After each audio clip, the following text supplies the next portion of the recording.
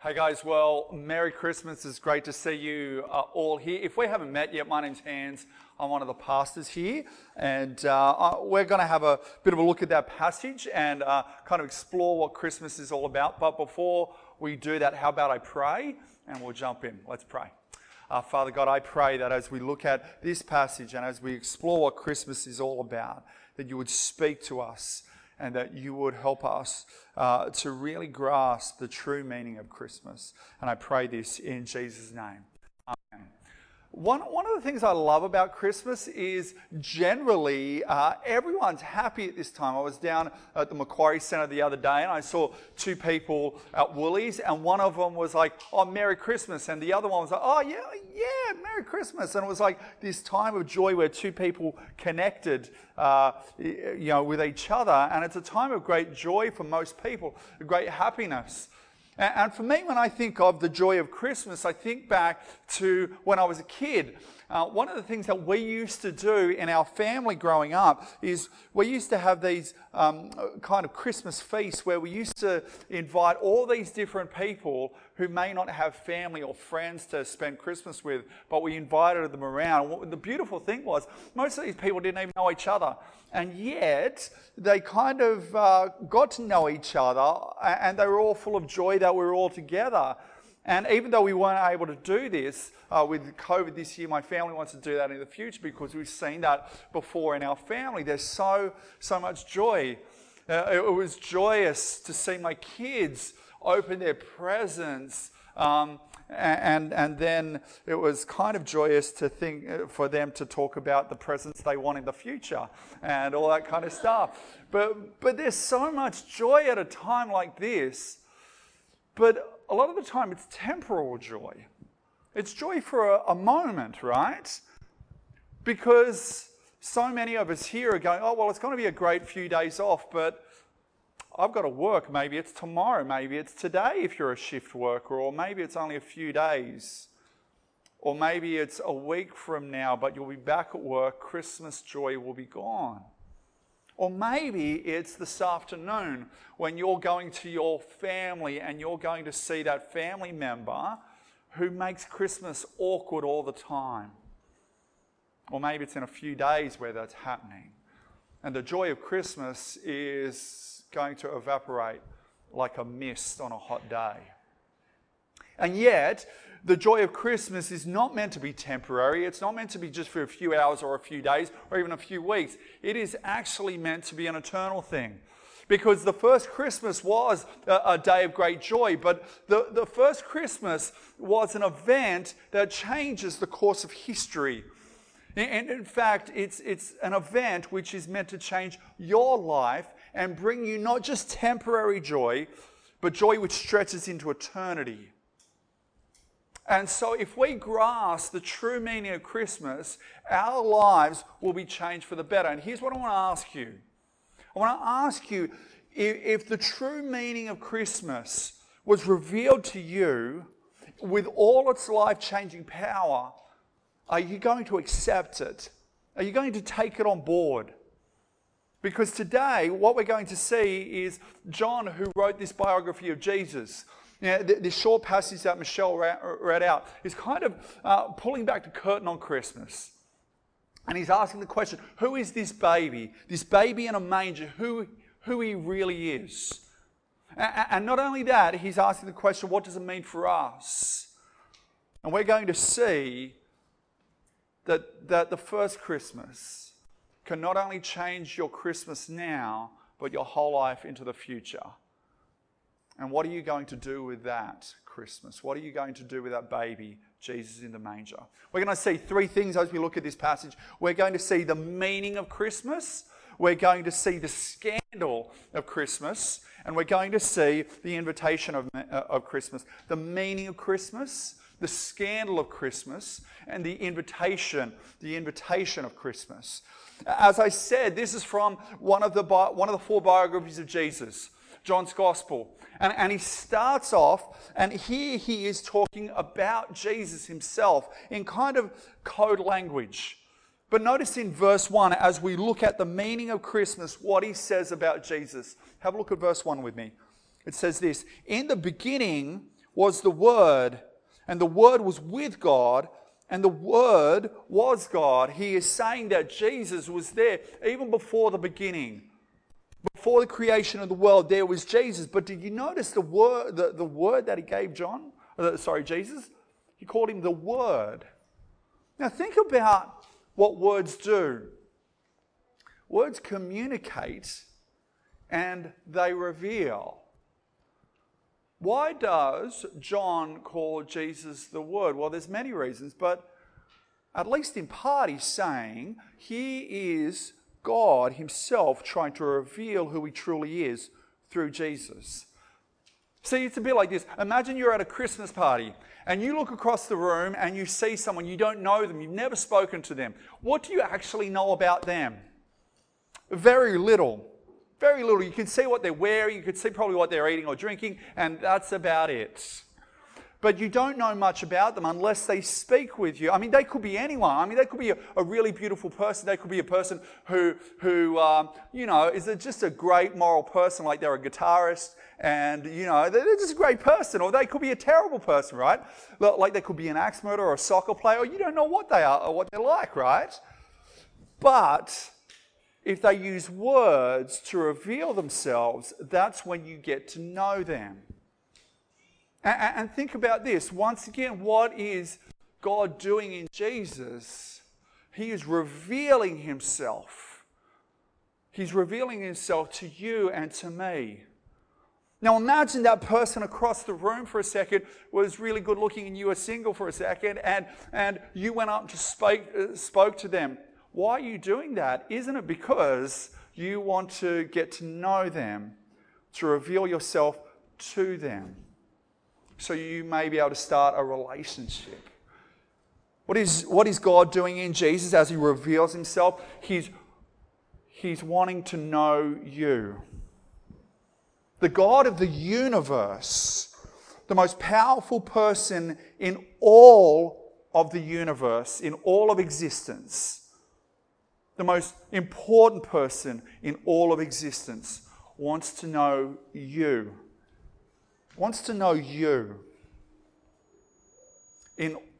With all your faults, with all your good parts and bad parts, he wants to know you. He's revealing himself so you could know him. But there's a second part of this verse that's really important.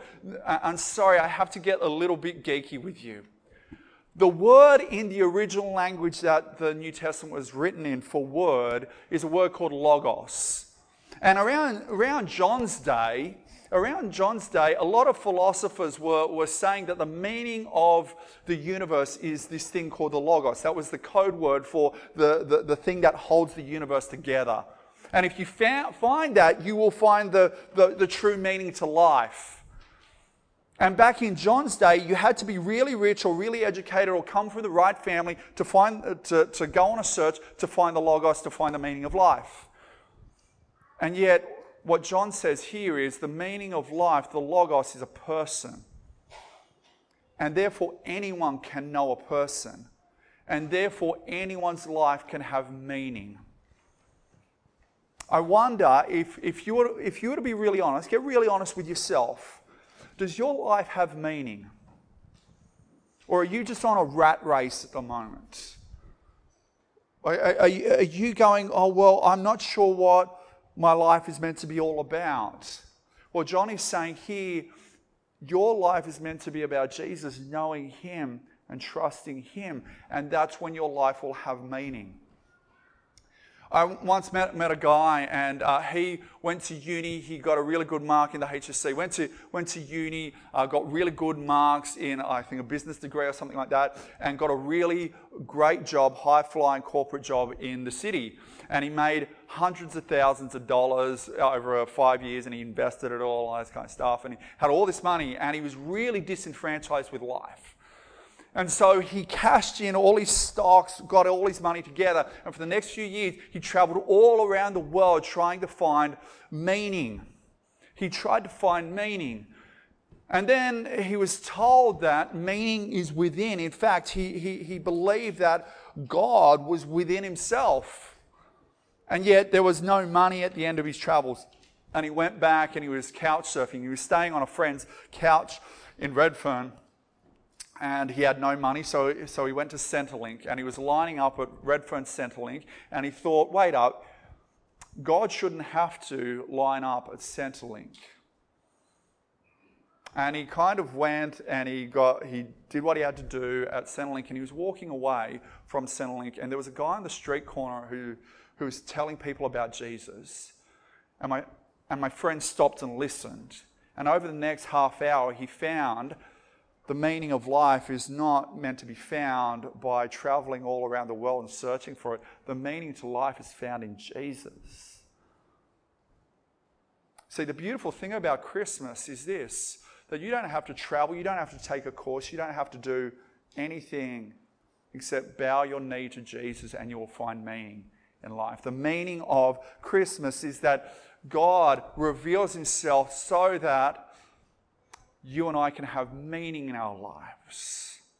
But second of all, there's the scandal of Christmas. Have a look at verse 14 with me. And this verse is scandalous, and I hope I can point that out to you. It says this, the Word became flesh and made his dwelling among us. This Word that is God from verse 1 came and became human. And this is absolutely scandalous. Think about this. If you are God, would you come down and be born to two illiterate peasant teenagers in a stable in a no-name town in a no-name country in the middle of the Middle East 2,000 years ago? I don't think so. Max Lucado, the author, puts it like this. The Omnipotent, in one instant, made himself breakable. He who had been spirit became pierceable. He who was larger than the universe became an embryo. And he who sustains the world with a word chose to be dependent upon the nourishment of a young girl. God as fetus, holiness sleeping in a womb, the creator of life being born, God had come near. He came not as a flash of light or as an unapproachable conqueror, but as one whose first cries were heard by a peasant girl and a sleepy carpenter. The hands that first held him were unmanicured, calloused and dirty. Angels watched as Mary changed God's diaper. They're poetic words, but they show the scandal of Christmas, that God would become a baby. God would become a baby. I remember when Kate and I were pregnant, or Kate was pregnant, I was just going along for the ride, I guess, with Emma, and we had to go to antenatal classes. And I can remember they showed this video. It was this video of a woman giving birth, and there was this person on the screen who was screaming and everything, and then it turned from the husband to the wife who was giving birth, and it was just really wrong. And then I looked around, and what was interesting, I looked around the whole room, and all the men in the room was just going, oh man, get us out of here, this is really weird. And then I looked at all the women, they were like, oh, I can't wait till that happens to me, that's beautiful, right? It's just kind of weird. And yet I was thinking, that's actually how God came into the world. As I was, when my kids were younger and I was changing a nappy, God had to have his nappy changed. Scandalous. If you don't believe me that it's scandalous, ask a Muslim friend. Say, I went to church and the pastor there talked about God becoming a baby. What do you think of that? Our Muslim friends, who we've got great love and respect for, would say that's ridiculous. But that's exactly what the Bible teaches. But this is why it's really important. If God becomes human and lives a life like you, that means in every way he can sympathize with you because he's lived your life. because he's experienced what you've experienced, and therefore he can sympathize with you. See, it's a bit like this. I don't know about you, but I think one of the worst things of the last year, lockdown sucked and everything, but was getting the shots. Getting, was it Pfizer, I think? I think I got Pfizer or that kind of thing. And did anyone get pericarditis like me? No, you didn't have that fun experience, but I did. But you know what's almost as worse as pericarditis? I came home and I've got two sons, a 4-year-old and a 7-year-old, and one of them, after I got the shot, just punched me in the shoulder. And I went, oh, and they were like, oh, what happened? And I said, I just got a shot, it really hurts. And here's what my sons did. They said, oh, Dad, I'm really sorry, I'll give you a hug. No, that's not what they said. They punched me even more. And I was like, why are they doing this? And you're probably saying, well, because they're your son and the apple doesn't fall far from the tree. But I think it's because that they have never experienced getting a shot and then someone punching them in right where they got the shot. So next time they get a shot, no, I'm joking, I'm not going to do that, right? But here's the thing, right? They couldn't sympathize with me or have compassion on me because they never experienced that. And yet that's so different from Jesus. Because Jesus, who is God, came down and experienced life just like your life. Maybe you're saying, well, Hans, in the last year, I've never been more lonely. Well, Jesus went to the cross alone. Some of you guys going, well, Hans, I've been abandoned. Well, as Jesus went to the cross, he was abandoned by all his friends. Maybe you're saying, well, Hans, you don't realize, I was abused. Well, Jesus may not have been abused exactly like you, but he was whipped to within an inch of his life. And he was hung naked on a cross. Maybe you're saying, Hans, I've been humiliated. But Jesus, being nailed to a cross, knows what it's like to be humiliated. Maybe you're saying, well, Hans, I prayed to God over and over and over again, and it seemed like God was not listening. Well, on the cross, Jesus prayed, my God, why have you forsaken me? And there was no reply. Jesus knows what it's like to live your life in every single way. He knows what it's like to be heartbroken. He knows what it's like to be depressed. He knows what it's like to go through all the things that you've gone through. And therefore you can cry out to him and love him because he loves you through it. You can ask him why. He invites you to ask him why. He is the God who has great compassion on you. And finally, there's the invitation of Christmas. Have a look at verse 14 again with me. Verse 14 again. It says this, the Word became flesh and made his dwelling among us. We have seen his glory, the glory of the one and only Son who came from the Father, full of grace and full of truth. Jesus comes from the Father. Jesus is God in the flesh coming from the Father. But how does he come? He comes with two words. He comes with grace and he comes with truth. And I think that's a great thing. If he only came with truth, we'd be in a horrible mess. Because if we have a look at our world and we have a look at our lives, we've made a mess of a lot of things, haven't we? We have rejected the God who created us. And if God was just a God of truth, God would have to hold us accountable to those mistakes, to that sin, to the ways we've hurt other people. And yet God is a God of grace and truth. That is, that God loves you and me even though we don't deserve it. God in Jesus died on the cross taking your punishment, even though you and I don't deserve that. It's an undeserved gift. Maybe you're saying, well, Hans, I actually don't believe what the Bible says about me and the world. Well, if you don't want to believe me, believe Ben Affleck. Ben Affleck was in a movie called Dogma in the 90s. And he played an angel who came out of heaven and kind of rebelled against God. And here's what he says about us humans. The humans have besmirched everything bestowed on them. They were given paradise. They threw it away. They were given this planet. They destroyed it. They were favored best among all his endeavors, and some of them don't even believe he exists. And in spite of it all, he's shown them infinite patience at every turn. I think Ben Affleck's character is right. In every way, we've blown on. I mean, just look at the pollution of our world. But look at the pollution that we bring to our families. For some of you, you guys are going to a Christmas lunch or a Christmas dinner over the next few days that you are not looking forward to. Because there's so much tension in the room. And you know there's things that you should apologize for. That was said maybe a year ago, maybe a decade ago, maybe 20 years ago. But you won't apologize because they won't apologize, or they should apologize first.